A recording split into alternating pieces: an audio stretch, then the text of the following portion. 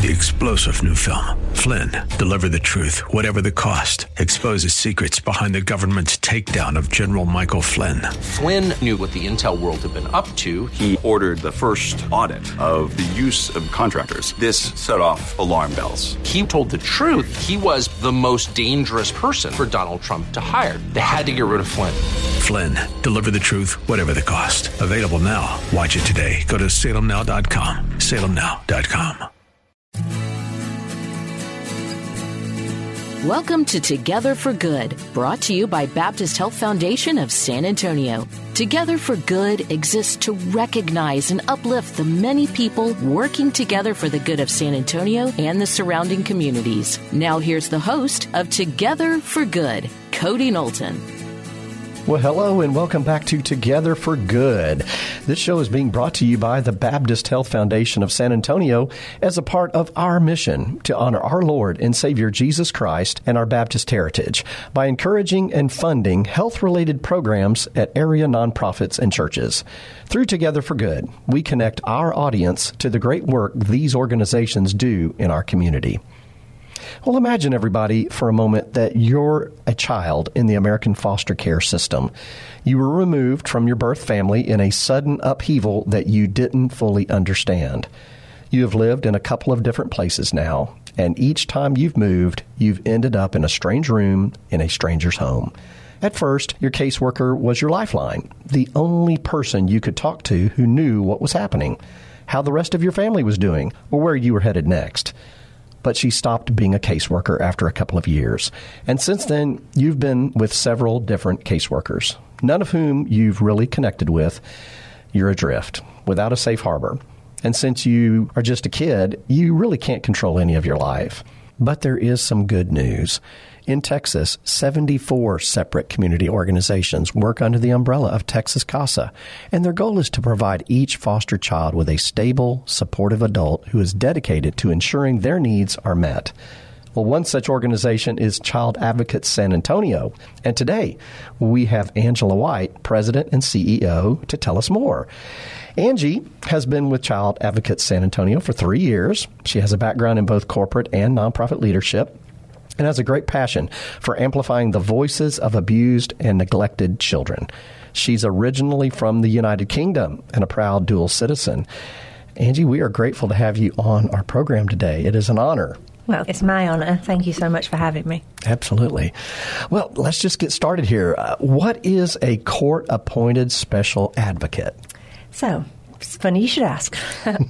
A court-appointed special advocate is known as a CASA, generally speaking, and that's how they're written into legislation. But they're a volunteer who's been trained to support a child in the foster care system.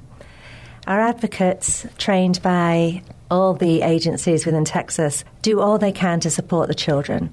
They build relationships with them, ensure they receive all the medical services, educational services, school supplies, anything they need. The CASA also keeps families seeing each other. So siblings, oftentimes, as you said, when you're removed from your home, you may not be with your siblings anymore. And there's a trauma to that, obviously. Children want what's familiar. So however their family life was, sometimes they want that back. So one of our biggest joys is when we get children to stay with their biological families.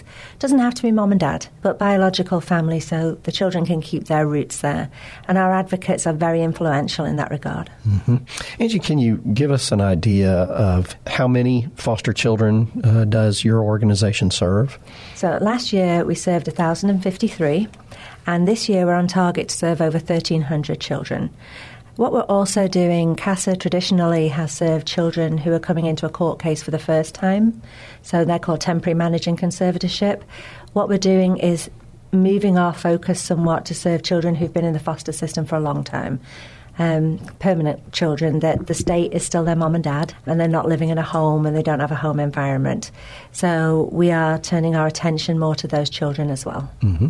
Can you describe the different placement options for children in foster care? Yeah, well, as I said, we hope that when children are removed from their homes, they get to stay with their relatives, grandma, granddad, auntie, uncle, and they're known as kinship placements. That's what we really hope for them. There can also be people like family. So if your next-door neighbour's children has always been best friends with your child and something happens, they're also classed as kinship family. So a person a child has a prior relationship with, that is what we aim for. After that is foster care, but again, a family environment. The last thing we want is a child in somewhere that doesn't feel like a family home. But then there are other organisations, so group residential homes. Roy Mass is an excellent one here and out in Burney, and also SJRC. And they have various levels of care. Sometimes our children need a little bit more mental health care or a little bit more medical care than a standard foster home or maybe even family can give. So there are options at that point. But they're not our last option because they're great places, but we really want children in a family environment. Mm-hmm. Angie, we've all heard about children in foster care sleeping in offices and hotels in Texas. I mean, is that still happening at this point? Not the offices, for sure, because that was made illegal. So not the offices. They are staying in hotels, though, or unlicensed homes if there's no other option. Usually that can be when children first come in, but we also have a lot of children in the long-term care of the state that are running away, a lot of our teens. And our teenagers also have the right to refuse placements. So some of them quite like staying in the hotels. So I know it's put out as it's a failing sometimes of the system, but you can get Chick-fil-A in a hotel, and things like that. So we have in Bexar County at the moment, there are 12 children that are in the so-called children without placement category that may be living in hotels or unlicensed placements. And there are more than that in other areas of Texas, but that's what facing today. We did have 40 or 50 about a couple of years ago, so it's certainly getting better. Mm-hmm. Angie, after a child is removed from their parents or guardians, what happens? I mean, how long before a CASA is involved? So what happens originally is the police will get involved and then they will call Child Protective Investigations. The investigations unit will then go out to the home and make a decision whether to remove the children or not, and they need judicial support and police support to do that. After about 2 weeks, there's a hearing called a 262 in which the judge gets involved and says, yes, this was a correct removal, or no, it wasn't, after looking at the paperwork, the affidavits, etc. At that point, the judges of Bexar County will request a CASA to be involved. All our CASA advocates are sworn in by the court, and we all have the same rights as a guardian ad litem because of the report that we have now from the judge. So they allow us all the benefits of being a guardian ad litem, and our judges are so supportive of CASAs.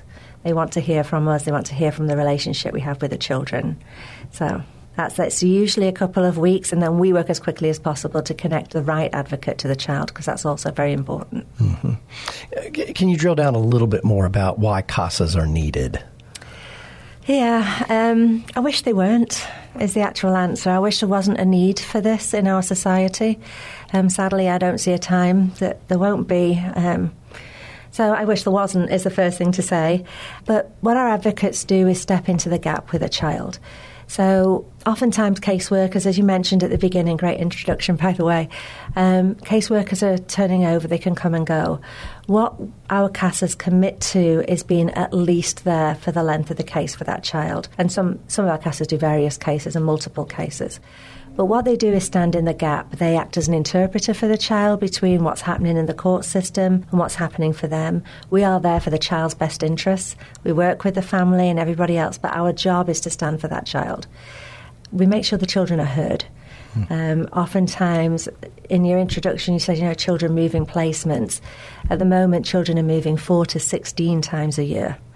And what our CASAs will do, will sometimes transport the children to the new place. They'll make sure they know they're still there and available for them.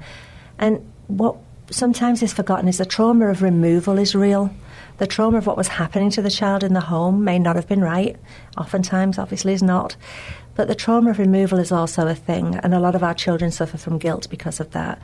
So our advocates work really hard on building trusting relationships so healing from trauma can start. It only heals in a relational context, and I'm very proud of our advocates and volunteers for that. And the interesting thing for our children is they know our advocates don't get paid to do what they do. They're very aware they're volunteers, and oftentimes they'll say, no, they're with me just because they really like me, and they're very proud of that, as opposed to you getting paid to offer me a service. there's something different in the power balance between that when they know that person is just showing up for them. Yeah. Makes a difference. Well, it's all about the relationship Absolutely. that they're building. Absolutely. So a lot of this sounds awfully legal. So qualification-wise, I mean, does somebody need to have some legal background, or, what are you looking for in a CASA? I'm looking for somebody age over 21, okay, who preferably can drive and are motivated to serve children. At CASA, we do 36 hours of training with all our volunteers. That's up front. So that's over 3 or 4 weeks. Then they'll get sworn in by the court, because you can't have a case until the judge says you've been sworn in. And then that's it, really. We will support you all the way. So initial training, then we have an advocate supervisor. None of our volunteers are left alone. They all have an advocate supervisor. The advocate supervisors have team managers. So all we need is for somebody to really have a passion for this and to want to help a child. We need all ages, all creeds, everybody, because our children come from all over the place. And we'll connect with different kinds of people. We just had a great class, actually. We just swore in 28 advocates on Friday, awesome. which was just amazing. And all different kinds of people, just delightful. Mm-hmm. So, have a heart for it. Good. Can you talk a little bit about the time commitment? Because that seems like that can be a short time commitment, or it could be long, depending on the child. Sure, and that is a fair point. So a case may have several children, or it may be one child, and that impacts the amount of time it will take. I was a CASA advocate in Montgomery County for 5 years, and from my experience, it took 10 to 15 hours on average, and I had teenage children. I was working a full-time job. It can be done, and it's the reciprocity, it's the joy. We all, all advocates, I think, get into this because they want to help a child. What you get back from it is just incredible. We don't talk about that perhaps enough, but my advocates will talk to you about it all day long, and it was certainly the case for me. So about 10 to 15 hours on average. You can do it. Okay. Come on, Cody.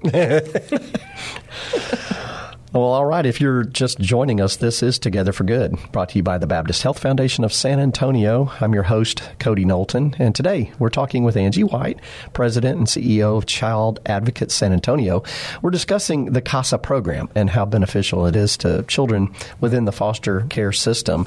So, yes, that time commitment, I want to come back to that you make time for what is important to you and what you're passionate about. And it's amazing the capacity that the Lord gives you to do that. So I'll just dovetail what you said there. So let's go back to the CASAs. How long do most of them serve? So an average case lasts between 12 and 18 months. Now, that's a case that's the first case and is just coming into the system, that first temporary managing conservatorship case. If people want to work with children who've been in the system for a longer term, that can take longer. Obviously, we're trying to find family. We're trying to get these kids set up to age out and keep going to school and all those things. So that can take longer, but the court process itself is less intense. So really it depends on people's interest. We ask people, though, to stay once you have a case, to stay for the length of that case. We cannot be another person that walks away from a child. Yep. And that really is a heartfelt commitment of CASA. We know life happens. We'll support you to get through it, but we don't want that child losing another person. That's right. Angie, what happens when a child ages out of the foster care system? Do they lose the connection to their CASA? Some of my CASAs, I can't get to disconnect with their children. Their connection with them is so strong. We don't want them to. Joking aside, they don't have to stay connected after the court case. That's completely up to them. But oftentimes they do stay connected. And it's not just aging out. It's if the child is adopted or, is in long-term placement to adopt or goes to live with grandma or family, which is what we want. Oftentimes the CASA will remain involved with the family, with the child, just because of the relationship they've had. And, they both just love each other a little bit. Mm-hmm. So it's nice to stay. The aging out, we try really hard, and the court system here is excellent, to get kids into school and staying in college. We have the Bexar County Fostering Education Success Initiative program with UTSA, and all the colleges in the area, it's led by UTSA, but all the schools are involved. So we work really hard as well to keep involved. If those children, it's like your own children have gone to school, they don't settle very quickly sometimes, so the CASA will often stay involved as well, even after they've aged out. Yep. They have a relationship. I would imagine there's times when being a CASA could be hard. So talk about the emotional toil that there could be with, a particular child in a particular case. Well, our children are not in the system for no reason. Things have happened to these children and trauma has happened to them.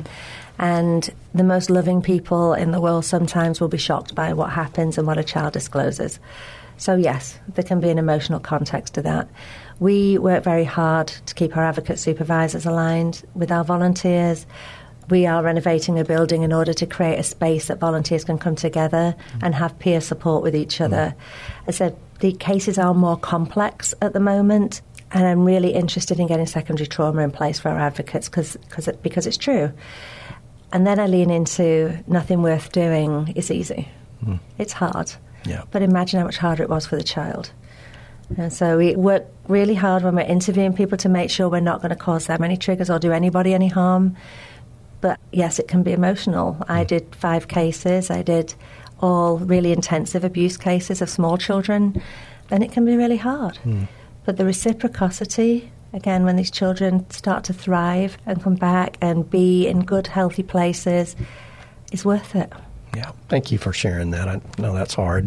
Do CASAs ever end up fostering or adopting, their assigned children? Well, we certainly don't promote that. However, it has happened. Our lovely State Rep John Lujan, in fact, adopted 2 of his CASA children. It's a beautiful story. He went to Houston. There were 2 brothers meant to be being adopted, and at the last minute in the courtroom, the adoptive person pulled out. And Mr. Lujan, lovely man that he is, stepped in, and there is adopted boys and have been for some time. He's not the only story, but it's a great story. But we don't recommend it, and it's certainly not something we promote. So to be a CASA advocate, don't think you're going to end up adopting a child. That's not really what it's about. But it happens. So because you touched on stories, would love to hear another story from you about one of your CASAs or one of the kids. There's so many. We had a young man who'd been in the custody of the state permanent managing conservatorship for some time, quite some time, and we run a collaborative family engagement program, which when we get involved with children who've been in the system a long time, we try and find family. So this young man, his mother and father had split up. There was addiction involved when he was young, and he'd gone in the system. We found his dad, and his father's now was healthy and well and remarried, and said, "Of course I want my son." When he was 16 and went to live with his dad. And that wouldn't have happened without CASA, because nobody else is looking at that. The pressure for everybody else is too much, so nobody else is looking at that. And then we had a lovely story. A little girl was a baby, very badly hurt in her story. And we didn't think she was going to make it. And she's well. So let me say that. I just go back to, I went to visit her in the hospital. I have never seen as many tubes and equipment in a little body in my life. We didn't think she was going to do well. But the chaplain at the hospital, we had her christened in her faith and all the things. And she pulled through and is currently adopted by that chaplain. Oh, praise the Lord. Which is just, you can't write that. Those are the stories that you just think, wow. Another young woman has turned into this amazing, beautiful artist. She did a painting for us for our gala, but called The Faceless Angel, which is how she refers to as her CASAs. And the lady that ended up adopting her was dating her uncle at one point. And so no family relation, but they knew each other well. And her story, she used to struggle with food insecurity. So would keep food in her mouth and damaged herself and has had surgeries for that. But today, despite all the things she went through, and hers is that really hard story, she's just a sweet, beautiful young woman who has got this incredible talent.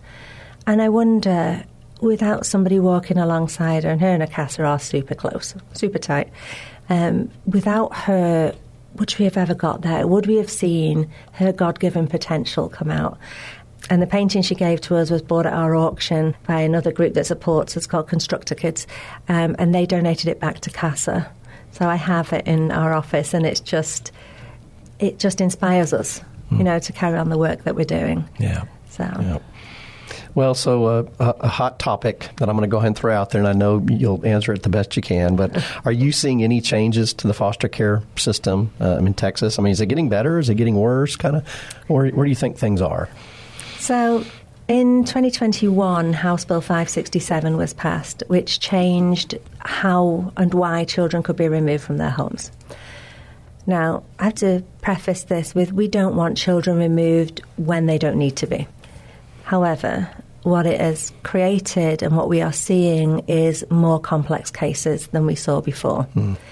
The other thing, an impact of that particular bill, is if a child was in a sibling group, there's 4 children in the family, we were seeing the first child being removed, but not the other 3, because it changed the way you could do that. And then we have a second case come up with perhaps the other children.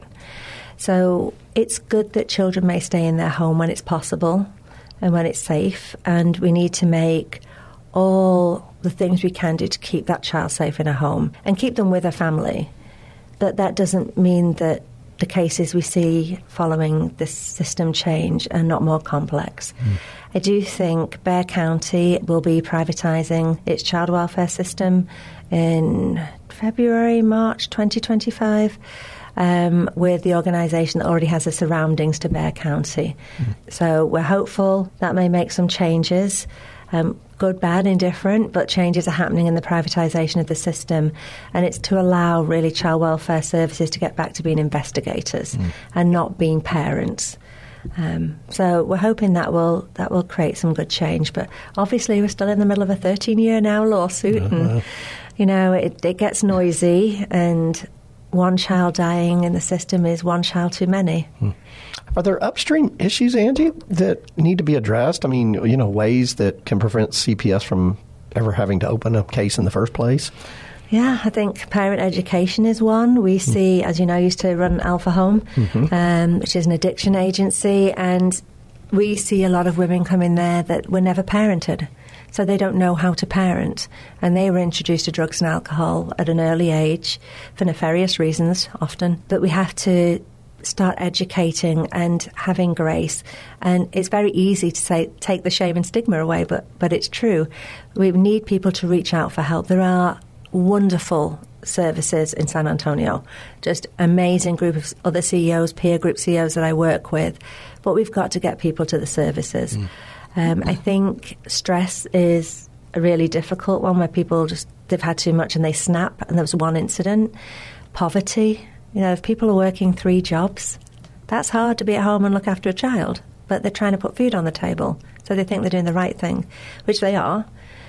I have a bit of a soapbox. I have a thing with meeting people where they're at. Unless you're on a bus and you have supplies in your bus and education and all the things, you're not meeting people where they're at. Our people are getting 2 or 3 buses to take children to counselling perhaps, or the things. Our CASA advocates transport children, so we can go get them and we can transport, but it's unusual. But I think we need to get upstream of education. We need to break the generation cycles. I always say CASA is in the earliest form of prevention there is, because we're teaching children this isn't the right way, right? Yeah. That what happened to you wasn't right. You didn't deserve it, and this is how you can be different, and then we model behaviour. So. Angie, how can the community support Child Advocates San Antonio? I mean, donations. Volunteer. Volunteer. That's a good idea. Come be an advocate. Just go to the website. Go to the website, casa-satx.org. Okay. Sign up for an information session. Learn more. And my great team will do that for you. No obligation. No obligation. Okay. Just come along, have a listen. We've been doing that at various places across the city, which is a new move for us, and have been very successful in that. So obviously, financial donations are always beneficial and helpful and wonderful. Our building, we are putting a library in the building. We're putting a boutique in the building. It's all happening. My building is upside down. And we're having an art therapy suite, a teaching kitchen. So we're going to widen our volunteer lens, not just to advocates, but also to volunteers that can serve in that capacity as well. That's awesome. Yeah, so lots you can do. Well, Angie, we're grateful you joined us today. And as is our custom on Together for Good, we pray, for each guest who comes on our show. And wonderful. I can't think of someone in another organization that doesn't need prayer more than your organization for the impact you're making on the next generation and on children who are in significantly impactful situations that some of us can't imagine. So thank you for what y'all do. And let me offer a word of prayer for you.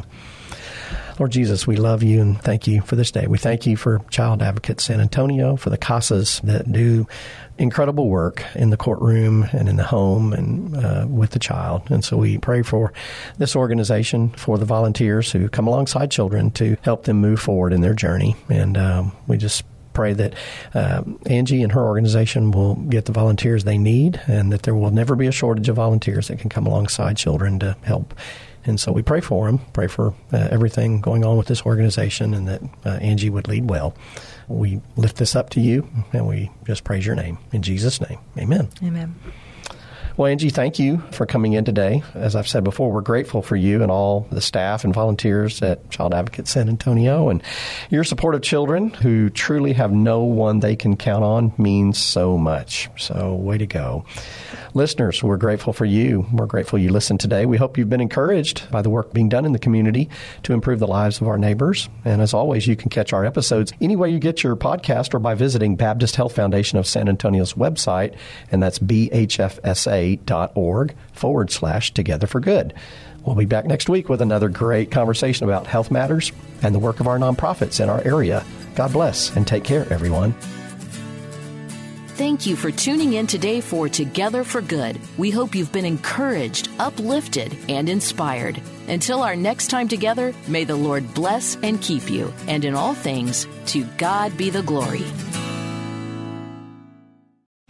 3-star General Michael J. Flynn, head of the Pentagon Intelligence Agency, knew all the government's dirty secrets. He was one of the most respected generals in the military. Flynn knew what the intel world had been up to. He understood its funding. He ordered the first audit of the use of contractors. This set off alarm bells. The explosive new documentary, Flynn, Deliver the Truth, Whatever the Cost, uncovers the facts behind this scandal. Flynn told the truth. He was the most dangerous person for Donald Trump to hire. I find out the worst enemy that I'm going to face in my life is right here in America. They took my assessment and they wanted me to change it. And I was like, I'm not changing it. They had to get rid of Flynn. With in-depth interviews, archival footage, and never-before-seen personal records of the man behind the headlines. I just felt like I was drowning. Flynn, Deliver the Truth, Whatever the Cost. Available now. Watch it today. Go to salemnow.com. salemnow.com.